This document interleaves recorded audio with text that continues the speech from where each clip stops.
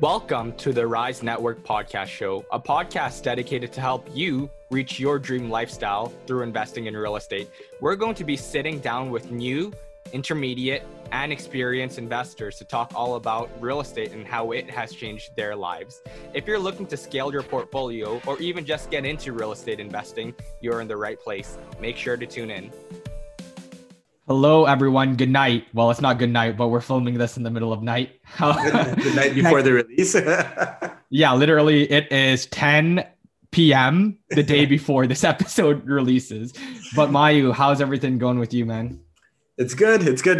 Nothing too crazy. I feel like we're both kind of we're working on different, I guess, aspects of our businesses. The real estate market, I'm sure, like everyone knows, is absolutely crazy right now. I had an offer out on a 10plex. That one got beat out, and I've got another offer out on duplex. But these are all kind of in the eastern, like New Brunswick area, which is basically where I'm looking right now. The Windsor market, Austin, like we both look at it like religiously, and shit is crazy. But that doesn't mean that people aren't finding good deals out there still. Like, it's possible. Didn't one of our buddies, they ended up buying a fourplex for a really cheap price. I think $100K per unit, and 2 of the units are vacant. So there are deals out there. Don't get us wrong, right? It's just a matter of finding them. Yep, for sure. What's going on with you, man? Yeah, things have been a bit crazy. Really, I'm moving into a new place now. So we finally got occupancy on the condo, the pre-construction that I bought. So I'm excited there. So I'll be moving out, living alone for the first time. Living alone or living with your girlfriend? Well, living with my girlfriend, that like living alone in the sense that I've never cooked a meal my entire life. I never had Are you ready for the bills to pile in, man? Dude, if people read the Toronto Life article, they clearly know I didn't do shit at home. I was spoiled. Well, that's the best way, right? Like you don't have a grocery bill, like water bottles are always there, and like everything's just good. Well, did you guys buy your furniture yet? Oh, yeah. So we started buying a couple of pieces of furniture. So I went there today, right? And then I stopped by Loblaws because I was hungry and there's no food. Dude, I see why people like freaking spend so much money in downtown. Like a chicken wing, one chicken wing, like literally a tiny chicken wing. It was $1.99. I was like, dude, this is ridiculous, Yeah, but so I used to go because I live downtown as well, for anyone that doesn't know, but I used to buy groceries every time I went back to Markham because it was a lot cheaper there. I don't know what it is, but things are definitely more expensive in downtown. So that's interesting, man. Yeah. So actually I completed, interestingly enough, due to COVID, the builder sent their own inspector to do their PDI, pre-inspection delivery.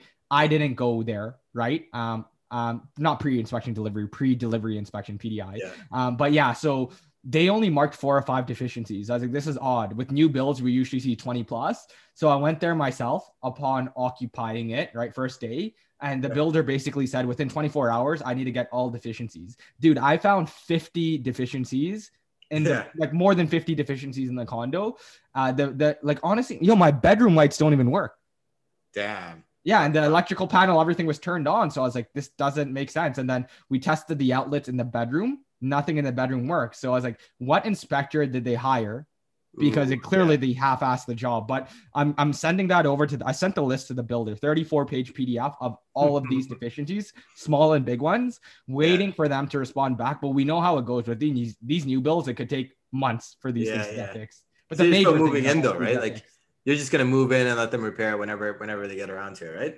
Yeah, exactly, right? So tip for those new builds, do not trust your pre-delivery inspector. What they're gonna do is they're gonna check for major items, right? Like they're supposed to check for electrical, but I don't know why they didn't. But they'll check for electrical. They'll check for plumbing to see if your appliances work, stuff like that. They're not going to go in the nitty gritty. Dude, I found my trim was not even sanded. It's like they literally bought it from Home Depot. They painted it and then they didn't sand. It was like rough paint, the rough, non-smooth. So you see bumps and shit and it is ridiculous. It's not sanded. Obviously, we have a keen attention to detail. I was gonna say. Look, Maya, you're going through a flip right now. Like these are things that home buyers notice, right? So you gotta make sure you think that, but I don't think people. It depends, right? Like I don't think everyone's that picky. And I think from a builder's perspective, are you gonna appease to the majority of the people that aren't going to bend down on their knees and look at the corners of every trim? Or are you going to do a half-assed job and then wait for that super uptight guy, Austin, to come and pinpoint every single thing and just fix up his unit really nice, right? Oh, dude, you want to know what's hilarious? So I went in today I saw a young guy go in one of his units. I was like, "Oh, you're moving in?" He's like, "Yeah." I was like, "How is your unit?" He's like, "Oh, it's great. Nothing's wrong with it." I was like, in my head, I didn't want to tell him. But in my head, I knew I was like, "This is complete bullshit. Like bullshit. If I go in that unit, I'll point out another 50 things wrong with it." But poor soul, because he's gonna realize when it's too late. Yeah. But anyways, that's what I've been up to. So, aside from kind of our personal life, let's just jump straight into the podcast. Who we have today is Tyler. Tyler is a real estate investor that really popped up onto the scene not too long ago. I want to say less than a year ago. So he was working in Hydro One before, making over $100,000 in his job. And he was only he was in his 20s, mid 20s at that point. So pretty good lifestyle, a lifestyle not many people want to transition out of. But Tyler, he made the leap of faith. He quit his job, didn't have that much in savings, believe it or not. He was just like, he's tired of this shit. I'm going to do real estate is what he said. Zero experience in wholesaling whatsoever, had no game plan, but was just fed up. And he had the grit and determination. So the first month he made $0, but then in 9 months, literally 9 months, $550,000 in wholesale fees. That's ridiculous. $500,000 in wholesale fees. So. That's absolutely crazy. I think Tyler is, if I remember correctly, I think Tyler's actually my age. So made me feel like shit, but the guy is an actual beast. He's going out there and he's killing it. And if you're not already on their buyers list, like make sure you guys follow him, get on their buyers list. Like Tyler's always got some great off-market multis and even single family properties that he's always looking to wholesale. So Tyler's going to be digging into his story on how he got started with wholesaling, that what the process looks like and his entire journey to date. So I hope you guys enjoy the episode.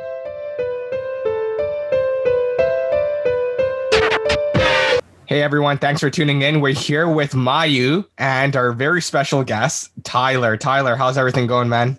Hey man, all is well. Excited to be here. It's been a long time coming. Can't wait to share my journey here. Love it, love it. We're excited too. I'm sure the guests are going to be excited just by reading the title of this episode, How You Made a Killing in Wholesaling. So for those of you who don't know who you are, why don't you just give maybe a quick 1 or 2 minute high level overview of your accomplishments and what you've been up to in real estate? Yeah, absolutely, guys. Yeah, so my name is Tyler. I am a full-time wholesaler right now. I started this journey more or less at a young age. I've always wanted to get into business, real estate in my early 20s. So my way of looking at it was, how am I going to get into business full-time and what's the best way to do it? Therefore, I started my journey more or less going to college, getting a good paying job. And then now I've transitioned into business full-time. So definitely excited to be on this podcast to share some good tips I've learned on the way. It's been a good journey so far. So looking forward to this episode. Awesome. And why don't we even just dig back a bit deeper into your journey? So how did you get involved in real estate investing? Because when we first met, you were working at Hydro One, like a 6-figure paying job. So and now you're doing real estate full time. So why don't we just break down how you got started? Yeah, absolutely, guys. So, from a young enough age, I'd say around I guess at the end of high school, I didn't really know what I wanted to do, but what I did know is that I wanted to run my own business somehow. So, at that age, I was reading a lot of books, like the classic Rich Dad, Poor Dad, all the books about like how to invest, how to get into, business and whatnot. So, my way of thinking was, okay, I don't really know what I want to do, but what I should focus on is, finding a job that will pay well. And while I'm at that job, I could learn about business. I could learn about real estate. I could learn about any other sales job, right? So that's what I did. Out of high school, I went to Cambrian College, which is in Sudbury, for the Powerline Technician course. So I took that course, took 2 years, and I got a job out in Fort McMurray and the Northwest Territories. So I knew at that age, I think I was 21 or 22, and I literally left Timmins. I'm from Timmins, and I drove all the way to Alberta and worked for a Powerline company out there. Didn't know what exactly was going to happen, but found a place to live, was living in hotels for the first 2 months in Alberta. Got flown to go work at Ekati Diamond Mine, which is a diamond mine 50 kilometers south of the Arctic Circle.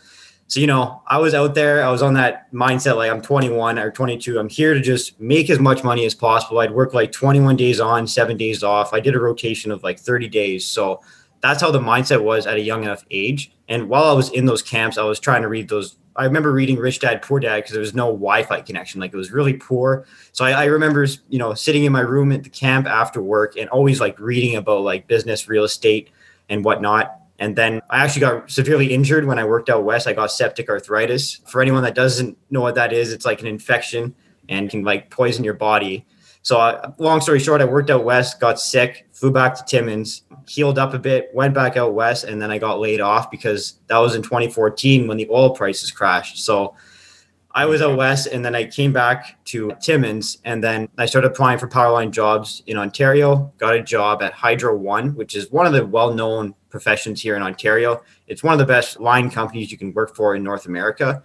And my mindset was, all right, I'm just here to make money and constantly learn about business while I'm here. So I, do long rotations in the middle of nowhere in Ontario, just learn about business. And my main focus really was, okay, I want to get into real estate because I've learned that get into real estate is a great way to build wealth. We're obviously very, very aware of that. And just working up north, I'm like, I want to buy a rental property, but where am I going to buy a rental property? I'm not going to buy it in Timmins. Nothing against Timmins, but there's no natural appreciation that's going to happen up there like there would be, let's say, in London or like Ottawa or a bigger city, right?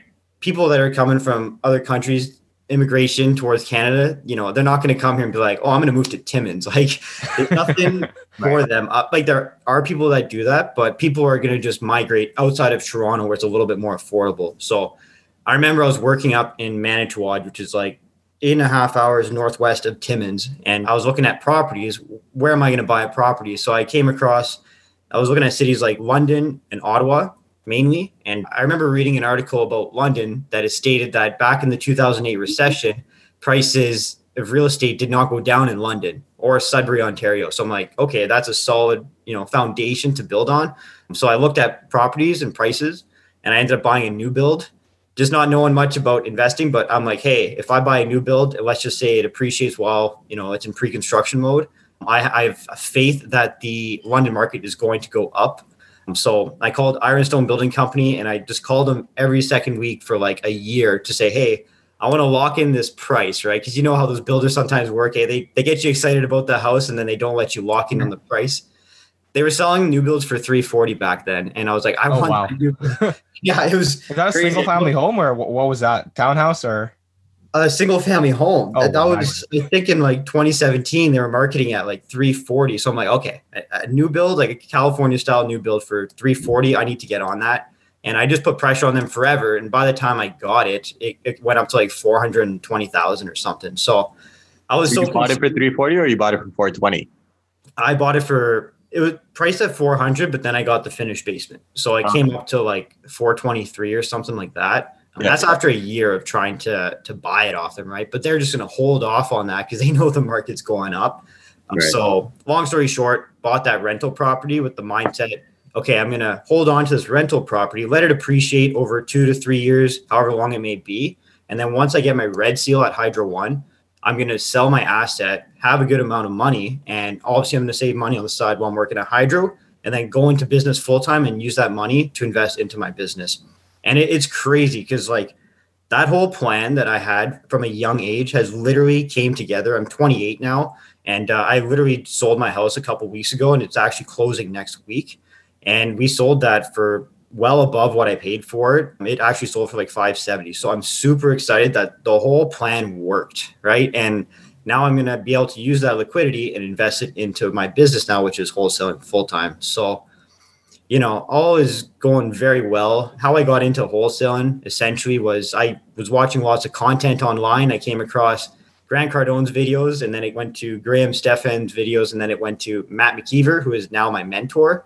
And I came across his video and I was like, this guy is very intelligent. Like, I got to get to know this guy. And one of his videos, he was actually sharing like, hey, I'm just at my rental property here in London, Ontario. And the whole time I'm like, okay, I bought a property in London. Like, maybe this means something. So I followed him. And when I followed him on his Instagram, he was promoting an event he was having in Las Vegas. So this was actually 2 years ago. We actually just talked about it in our group chat today. Vegas was 2 years ago. So never been to a networking event or nothing like that, but I knew I wanted to meet Matt. So then I bought a plane ticket, a Vegas event ticket, and I bought a suit because I didn't have a suit at the time. And I just flew there, went to this networking event, and first networking event ever. And now I'm on Matt McKeever's wholesaling team and been very successful at it. So I'm super excited to just share some good tips on this podcast today. Okay, that was a very detailed backstory, and I'm not really sure where to start. But I think you said a lot of great nuggets there. So you knew you wanted to go into business and you went into real estate because of the wealth building side of it. How did you decide to go into wholesaling? What is wholesaling for our listeners? And why don't you give us some context on that? Yeah. So Really quickly, I'll explain. Wholesaling is essentially going out and finding off-market opportunities from motivated sellers and then assigning them to investors. So there's a lot of sellers in the market that don't necessarily want to sell on the MLS. They want to do it privately. And these are for reasons specifically. Sometimes, they don't want to broadcast their property on the MLS. Sometimes they just want to do it privately. They don't want to pay the realtor fees or anything like that. So wholesaling is essentially marketing yourself to these sellers, and they get in touch with you. You check out the property and you offer an offer to them. Since it's off the market, you're able to get these properties below market value, and they're okay with it. Sometimes they just want to sell because they want to move back home to see their family or something. So they're like, you know what? I'll take a little bit of a discount off this just so I can get to where I want to be. And then we get the properties at a slight discount, making it more attractive to like a flipper, for instance, because for them to profit on a flip, it's possible on the MLS. I don't follow the MLS too much right now, but I know it is possible, but it's a lot more time consuming to find that property. So flippers tend to work with wholesalers, long-term buy and hold. Any sort of investment strategy can be attractive with wholesaling. So essentially that is what wholesaling is. How I got into it, I just kept going to networking events and more or less got asked to work as a wholesaler. And, Jeff has been asking me to join the wholesaling team at this point for a couple of months now. And eventually I was like, you know what, I'm just going to go into it. I love real estate. This was 3 months before getting my red seal. And I did not like my job, and it just wasn't for me. Hydro One, you travel around a lot, and I wanted to work around my own schedule. So I was in a position where I was motivated to leave my job. And Jeff more or less said, like, join our wholesale team. And I was like, all right, sounds good, man. I trust these guys. I've been to their networking events for 2 years now. I've gotten to know them at a pretty good level. So I trust that this is going to work, and I'm just going to go all into it. So basically left my full-time job 3 months before getting my ticket and knew I was going in head on. So that's how I've been a part of the team now. And I've been on the Matt's wholesaler team since end of February. So it's been like 8 months from now. And another thing that I should note is I've been doing coaching with Corey McKinnon. I owe a lot of my success to Corey McKinnon as well. And I know you guys are working with Corey as well a lot. Really, so all three of us are, yeah. we're all the students, right? So that's pretty crazy. Okay, so you went into wholesaling. You had the confidence to go in kind of just after attending their events. You had really no sales experience at this point. So there's two questions there. It's, like, what was your biggest challenge going into wholesaling new? And like at this point, you've left your job. You all of your eggs are in the basket. Like, what was the biggest challenge? And then a second subset of that question is, why do wholesaling and not become a real estate agent? Because I've noticed two things. I've noticed some real estate agents saying they want to get into wholesaling, right? And I've noticed, they're saying like I had another real estate agent contact me on an off-market deal that we had, and he wanted to just like attach his own fee and resell it. And he's like, yo, like, I feel like this is more lucrative than what I do. And I'm like, oh, like, that's interesting. And then I had another person ask me essentially, do you recommend I go into wholesaling or do you recommend I go into becoming a real estate agent? I'm like, I don't know. Like, I don't do either one of those. So this is my opportunity to get that answer. I'll go quickly. The biggest challenge I would say jumping into it was, for me, it was just really trusting the process I found, because I've had zero sales experience at this point and I'm going strictly to a full-time sales job. So I'm like, okay, how am I going to understand this process? And does it really make sense? Like, does it work? In all honesty, when I was working at Hydro One and I would see these wholesale deals come out, I would always wonder, like, okay, is this like legit, or like, can I trust this and whatnot? So when I was actually wholesaling myself, I was just under the impression like, okay, this is legit, this works. Like, let's actually figure out if this process works. So I more or less just worked every day really hard until I got my first deal, and it worked out very well. And the proof of concept, once that came around, I found it just kind of like snowballed from there. So I'd say, like, for me was just understanding that it works, like trusting it, right? Because I don't know, I've never been in sales before. So I know being a realtor is, it's traditional, right? So we know it works, but wholesaling, what's the good things? What are the bad things? So I'd be questioning my mind, like, is this a legit process that works, right? But as for why I believe, or should someone become a wholesaler or a realtor, it obviously really depends on your goals, of course. To be a realtor, you have to take a course. I don't know how long the course is. It could take about a year, I believe, maybe less. I know you can compress it to make it quicker. So if you want to be a realtor and you're interested in more of like the exposure and like the listing, the retail properties, then that could be really awesome for you, right? As a realtor, you could be selling new builds, you could be selling pre-construction condos, investment properties, like it's very broad. So you could really market yourself to be an expert in a certain niche. Whereas wholesaling is more like, okay, you could dive into it right away. You don't need to do a course. You don't need any money technically, because if you want to generate leads, you could just door knock. Flyers as well work, online marketing, but you don't need as much money, I would say, just to get into wholesaling. And for me, like I love challenge, and I find like wholesaling, it's exciting for me to be like, oh, hey, I got a lead. Let's see if we could get this property under contract. It's a slightly different ball game. Whereas on the MLS, when the leads come to you, it might just be as simple as posting the property on the MLS. It's a new build.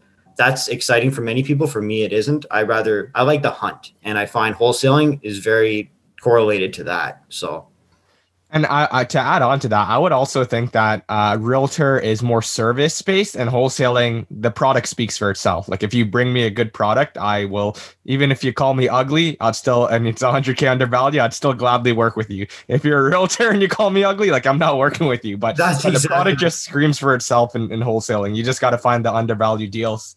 Yeah, absolutely. And like I believe it's a high income skill. Like it is. And, it's an aggressive sales job, right? You're marketing yourself and people are coming to you and you're going into these houses to get these properties under contract and you need to assign them to an investor. So I think to develop those negotiation skills will help you in the long run. I don't plan to be a wholesaler my whole life, right? But right now it's wonderful. But what I do know is in the future, as of now, I'm developing these high income skills and I'm developing negotiation skills at the same time, which will transfer if I want to own my own business eventually, or like look into flipping a business one day. It's going to just transfer all the way through. So that totally makes sense. I want to touch on this real quick. I know that you mentioned it, but I think it's worthwhile to dive deeper into it. Or why would a seller decide to list privately? Because 9 times out of 10, it makes more sense to go on the MLS. Hence, you find whenever a realtor gets involved in a wholesale, it's like, oh, I'm going to get a realtor to come tell me what the fair market value would be. As a wholesaler, you're like, all right, well, I'm done.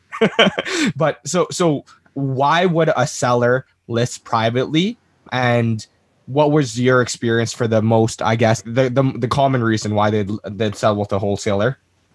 Yeah, generally, the main reason is like people that sell off market generally have some motivation tied to why they're selling. So it could be whether they've recently, gone through a divorce, or, the bank is going to close on the property. There's a multitude of factors which can really be the reason why they're selling it. I find a lot of sellers I've worked with, sometimes they just don't want the neighbors to know what their house looks like on the inside. Maybe they didn't take care of their property. Maybe it's a mess. And especially if it's like a smaller town, or like, everyone knows everybody. Let's say like my main market's Woodstock, and it's like a population of 40,000. So like it's a good size, but it's not like huge. Therefore, if someone isn't really confident in their property, they don't want it to be on the market so their friends, their family, their neighbors can all see what it looks like. So sometimes that's a route they go. Sometimes it could be as easily as, maybe they just need to sell quickly because they have another property closing, or, maybe they're going through a divorce and they just want the headache to be gone. Like there's a multitude of reasons. Sometimes, yes, like realtor could say that, yeah, we can sell your house for $400,000 on the market, but that's not an actual offer. When you're wholesaling, you're actually giving them an offer. So they know it will sell on the market, but sometimes it could take 3 months, right? And can you negotiate the closing date? It's a little bit more difficult. Whereas in a wholesale, like I'm in person with the seller, I can say, hey, look, like I understand that I'm not getting this I'm getting this under market value. Is there any way I can help in that regard? Like what closing date do you want? What terms do you want? Do you want to keep anything from the house? Like it's a bit more on a personal vibe. So there's many reasons. Generally, people will get more money on the market though. And when you're buying these properties, you're putting like a 2 to 3 week like contingency period essentially while you hunt for that investor, right? So like, is that not a hurdle that a lot of sellers go, wait, like this isn't then a firm sale? Like, why would I give it to you rather than just putting it up in the market for 2 to 3 weeks? Yeah, that's generally, I never really get those questions from sellers. I more or less just state like when we put our conditions in, we generally do it for 2 to 3 weeks, like you'd mentioned, and it consists of 3 walkthroughs. So to explain that to a seller, sometimes it can be a little bit difficult. But when you approach is like, look, realistically, if you list it on the market, there's going to be people coming through anyway, right? What I'll need these 3 walkthroughs for essentially would be, one would to be bring investors we work with to come check out the property. Like very rarely people buy sight unseen, right? It just goes across the board. So that's one reason why we need one of the walkthroughs. Sometimes we need the walkthrough, to get an appraisal done, or if the buyer wants to get his contractor to come through. So when you explain it that way, they understand it. It's not like it's like, hey, 3 walkthroughs, but just sign. Like I really explain the conditions on the property, on the offer. Therefore, the seller really understands where you're coming from, and it builds trust and it allows them to want to work with you more. Awesome. So, and you also did something interesting, which I think is you have some single families, but you also had some really good multis as well, right? So like, yeah. How has the strategy changed between the two? And just talk about the actual deals that you've done so far. Yeah. So yeah, like mentioned, I've done single family homes. I've done multifamily homes. Generally, like the structure of it works differently. Generally with the multifamily properties, obviously it's more based off like the income it produces, and the condition of the property matters, just not as much as a single family home, I've noticed. So the landlords that I've worked with that have the multifamily properties, they generally just don't want the tenants knowing they're selling because they don't know how it's going to affect them. And so you try and just more or less say like, look, like in order for me to sell this, I still need to go through it and all that kind of stuff. And that's to value the property. It's more of like, we're assigning them to investors, right? So if I have a 5-plex I'm trying to assign and I assign it to an investor and I'm like, look, you can make, 1,000 plus cash flow on this property, makes it more attractive on that end. So I really base my pricing on based off like the income it can produce. Single family homes essentially is more about like, there's long-term buy and hold, BRRRRs, there's Airbnbs, flips. There's so many different strategies. I mainly focus my model on flips. So the standard flipper generally wants to reassure they can make like a $30,000 profit. So when I'm going into these properties, I'm looking at like, okay, what price do I need it for? What are the renovation costs? And what can they sell it afterwards? It's similar to a BRRRR. There's a little bit more fees when it's flipping, of course, but slightly similar models. So it really depends on the strategy. Like most properties, single family home, I sell to flippers. And then obviously the multis are for the buy and hold investors. So. Gotcha. A common question I guess I get from newer investors is that, hey, I want to buy a deal off of a wholesaler, but this is going to be my first deal ever. Should I buy from a wholesaler or not? So what are kind of the differences between working with the realtor and with the wholesaler? And how do you deal with, what's the typical buying process when you work with, I guess, a buyer who you're looking to assign to? Yeah. So typically the process is I would get the property under contract. Let's just say it's a single family home flip. So the process would be I'd get under contract. I'd send up like a seller's or buyer's package, and we would market that out. And then the interested parties would reach out to us and they generally would just ask, when can I go see it? So what would happen would be I'd negotiate with the seller and say, hey, we have people interested. I'd schedule showings from like, let's say 1 to 5 p.m. All the investors interested would come check out the property. And I'd say, look, this is the price we're asking. If you offer this price, we'll just go with you. If there's lower offers, we're going to wait till we get the price we're looking for. So generally the investors would go through, I would touch base with them afterwards and they would just call me and say, hey, my offer is this. We'd hold offers until we get, if someone, for instance, my most recent one was 306 Queen Street. I got under contract for 306 and we were marketing at 375. So then instantly we had I think we had 12 or 13 people want that one. So then we had like 6 or 7 offers come in. And as soon as we got the 375, we just assigned it for 375. So we had a buyer say, hey, look, I like this. I want it for 375. I'm like, thank you. This is the price we're asking. So we're just right away going to work with you. So therefore, I let them know, hey, look, the assignment fee is 70,000 on this one. Therefore, do you have the capital available? There's definitely a process of how's your financing? Are you able to afford the fee, right? Especially for the larger fees like that. So essentially, they put their offer in. We require them to give us their details for their lawyers and their email addresses, their full legal names. We'll send them a Form 145, which is the assignment paperwork, stating the wholesale fee, the purchase price. Then it gets signed, and then they transfer the 50% deposit of the wholesale fee to the lawyers in trust. And then we require 50% after or by closing. And then at that point, it's all in the lawyer's hands. And I work with them to make sure it goes through properly. And it's been a very good model. It's worked very well for us. And our buyers are always happy. I had a fiveplex in Woodstock. We got for 525. We assigned it for 625, and I had tons of people. I reached out to you on that one, man. Yeah, you reached out. That was ridiculous, right? Like that's $100,000 wholesale fee, and like I had so many buyers say like I just can't justify the wholesale fee. It doesn't make sense. Like, why am I giving you 100,000 for this? Like, that's crazy, right? So then essentially, we assigned the deal. I signed the deal for an investor from Toronto, and it was all over the phone. He didn't even see the property, and he was okay paying the fee. Don't you love Toronto investors? It was ideal, right? It was wonderful, and he was a happy guy. And I'm like, look, man, like I have it for 525. I'm assigning it for 625. I know it's a big fee, but what I can reassure you is that this is worth well above this on the market. I predicted that it was worth above 700,000 on market just because of what the comps were going for and whatnot. So the buyer, he's like, okay, I'll buy it. Just let me get a realtor I work with to go through. And if it's worth that on the market, I'll take it. So then his realtor in the area went to go check out the property, and she told him it was worth $699. So that was like $1,000 off what I predicted. As soon as that happened, he's like, okay, I'm buying it. And we took care of the assignment paperwork. So we've done a lot of larger fees. Like the majority of my deals have been over 50,000 the past couple months, and I've assigned a good amount of deals. And like, if I could prove to the buyer that they're making money on the buy, they generally don't care about the fee.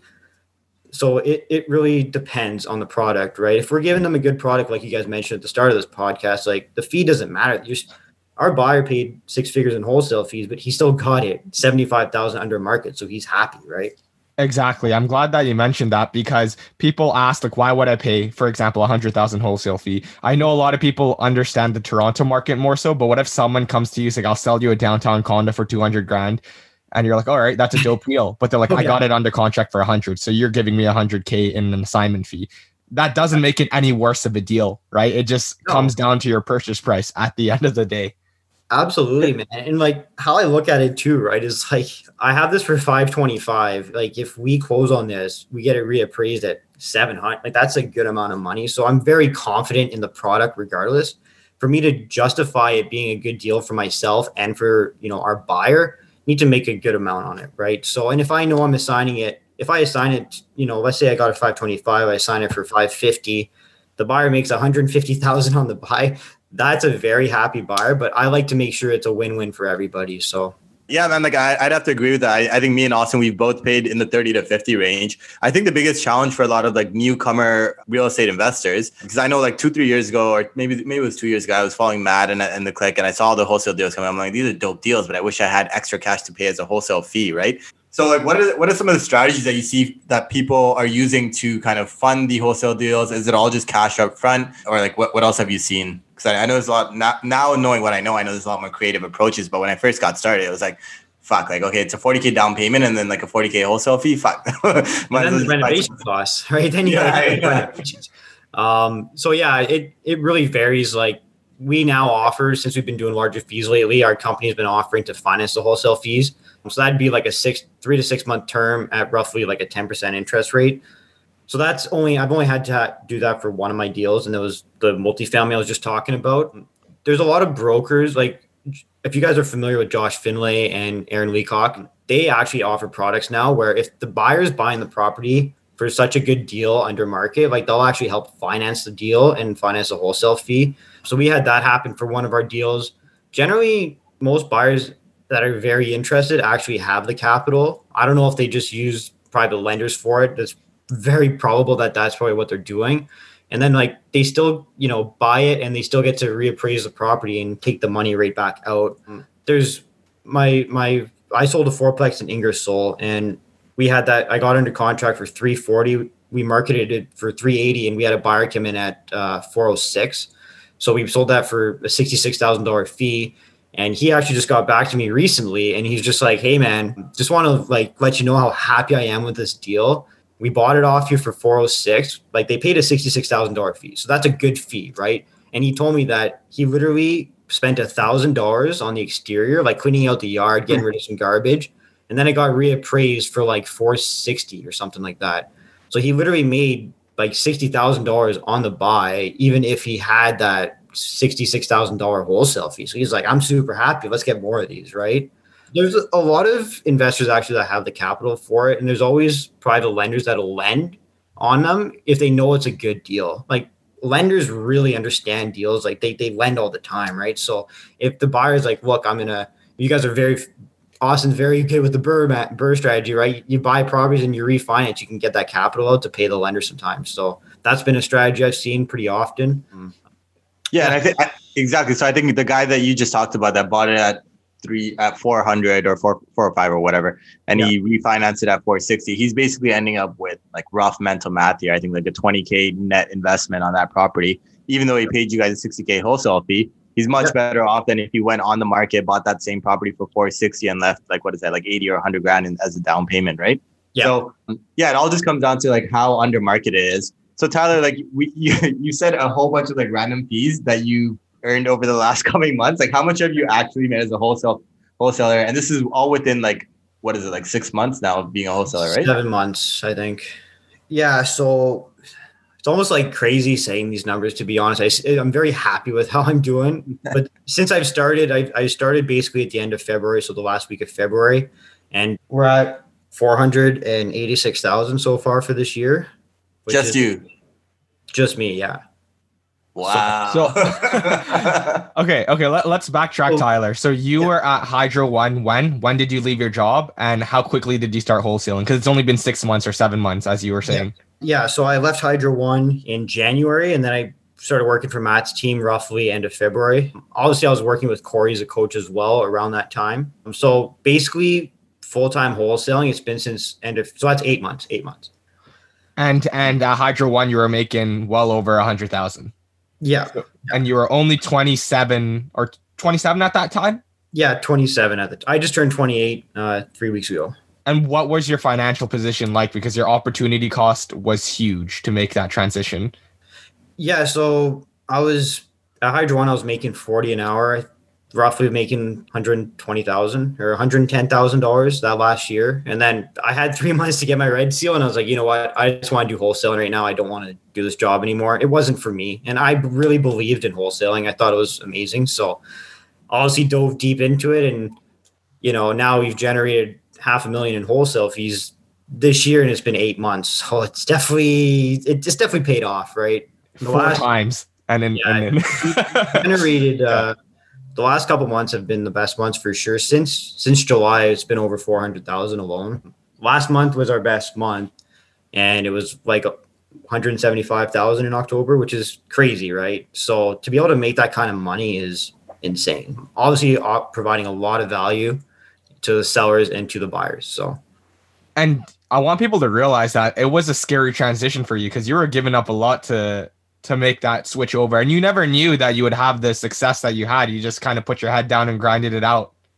Yeah, absolutely right. Like essentially I was thinking, okay, I'm going to go into wholesaling so I could understand how to buy properties and flip them and renovate them. And just with the success I've had in the past few months, I'm just going to probably stick to this strategy because it's been working out so well. And I really do love wholesaling. Like I love it. Like I've never been happier. And this is during a time where there's lots of uncertainties in the market with COVID, and I'm definitely happy with things are going. And in the moment, it was, leaving that full-time job. Like I had a mortgage at the time. So I had a rental property in London at the same time.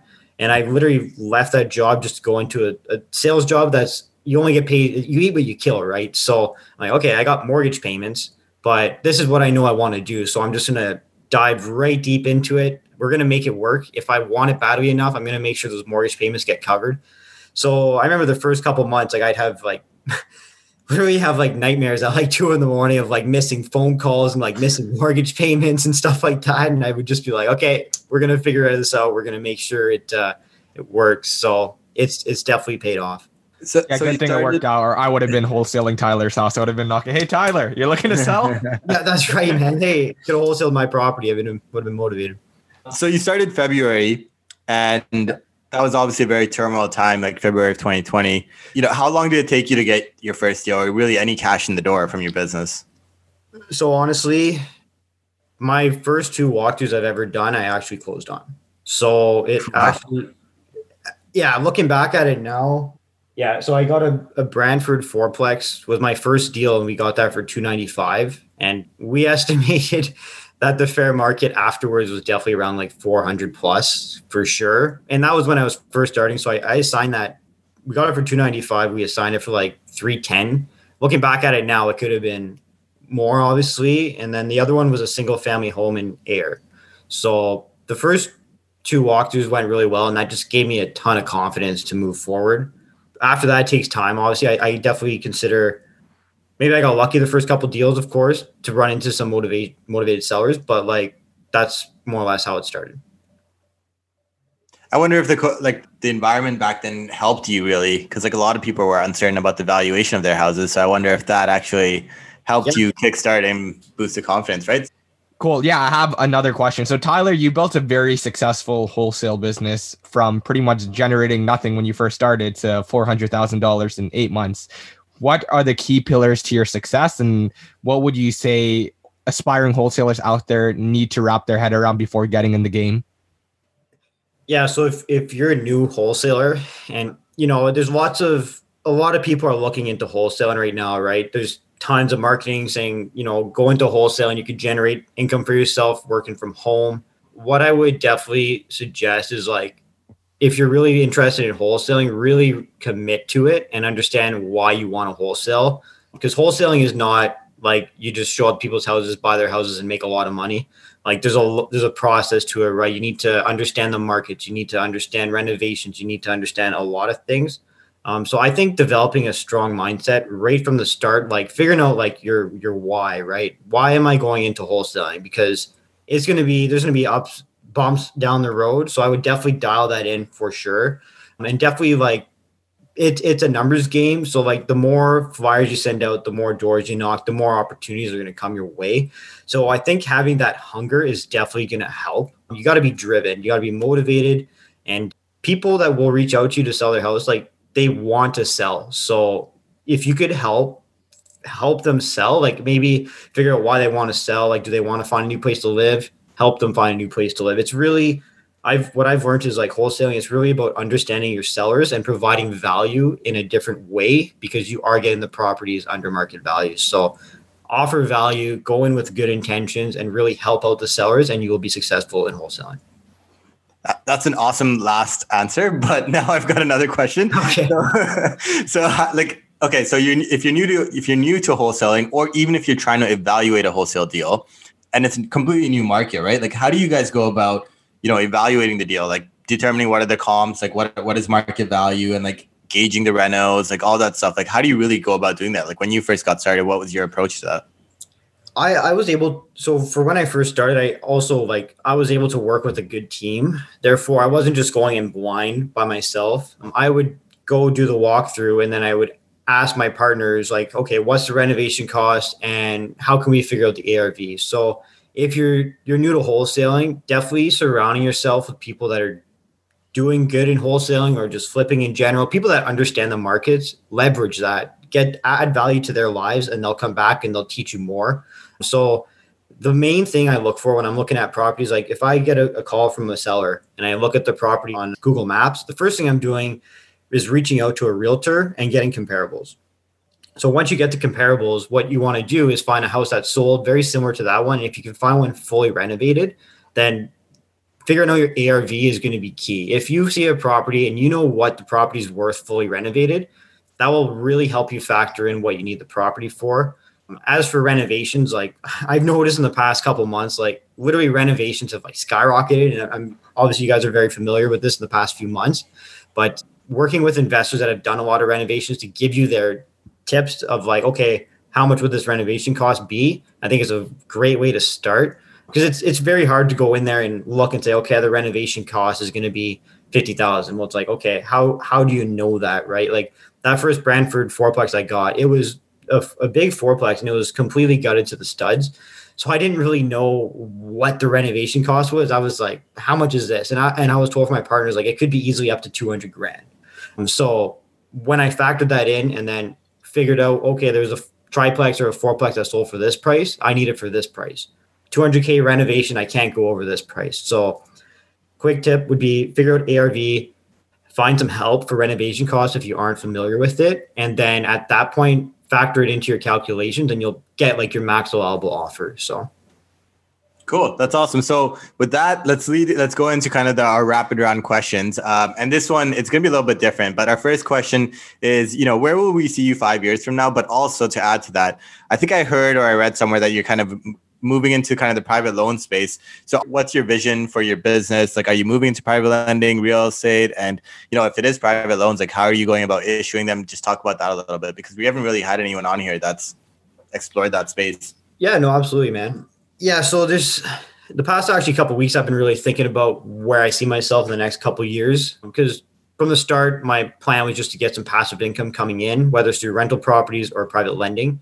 I find like if you are going to be buying rental properties, it does take up a lot of time, right? Like if you're a Burr investor like Austin, you have tons of properties in Windsor, right? Like that requires a lot of time. And like for me right now, I'd like to get properties, but I know that wholesaling is going really well. So my time is going to go to wholesaling. So if I want to get passive income, I have to decide private lending or, Burrs, for instance.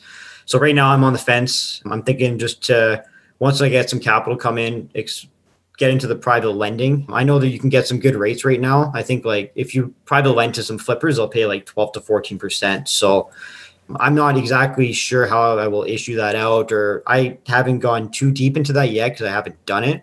But the majority I plan right now is to get the money I'm creating, get it into private lending, send some to marketing, and just continue to scale my business. I want to get into more markets. Like right now I'm in 5 markets. So I want to continue to grow and just increase the marketing budget and continue to grow into the business.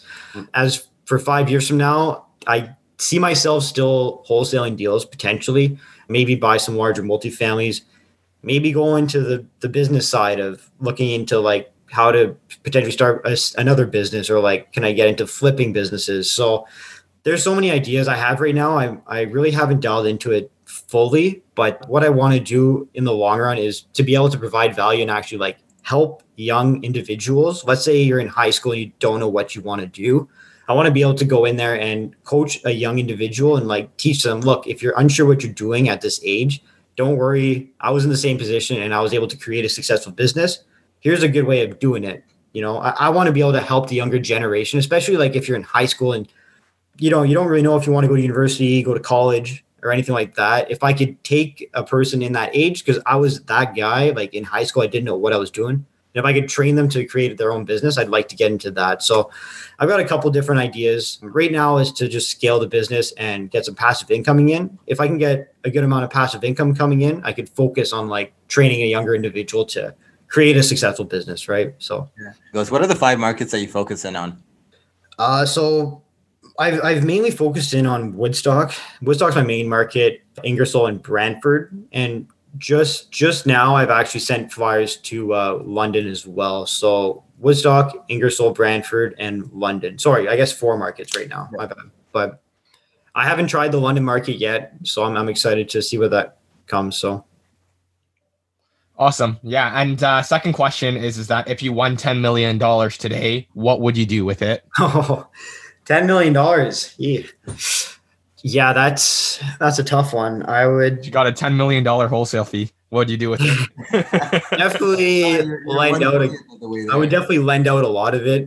And then depending on with that kind of money, you can really look into flipping businesses. You could really look into starting another business. So, I'm big into the health and fitness. I would definitely be interested in starting like a supplement company or like a health and fitness business, maybe like coaching for like younger generation people that are in like high school and they don't know what they want to do yet. If I can find like a way to train them and actually like coach people, because like I mentioned earlier, that's where I was very confused at the end of high school. Like, what do I even want to do? So if I could just spend the money in that manner, I guess.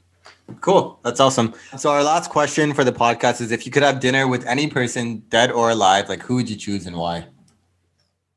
I really like the motivation and the ambition that The Rock has. I think his story is pretty solid where, he was a football player and he was on his football team, and there was a guy on his team that looked at him and said, look, I'm going to make it to the NFL before you are. And like The Rock ended up hurting himself, so he never got to that level. But then he talks about how he put his back against the wall and he just went all in. I find that very inspirational. So I think I'd like to me and The Rock would be pretty solid. Very successful, big into health and fitness, which I'm all about. has amazing work ethic. So I think he'd be a solid connection to have, right? Being able to communicate with The Rock would be pretty good. That'd be awesome, man. And he'll be your private lender too if you ever want to close some deals. That's right. Let's do some business. I'll wholesale you some multifamilies, Rock. Come on. There you go. There you go. Rock actually tunes into this podcast, so you might be getting a DM soon. Yeah, man. Maybe The Rock's looking for a fourplex. I don't know. I can help you. You want it? Hey, vacancy rates in Woodstock 1.3%. Are you interested? So thanks so much for joining, Tyler. Really appreciate it. You dropped a lot of gold nuggets, and I know I definitely learned a lot. I can see Mayu nodding his head, so he's learned a lot too. Your story is absolutely inspirational. If people want to reach out to you, hear more about your journey, or just kind of follow you along the way, where can they do so?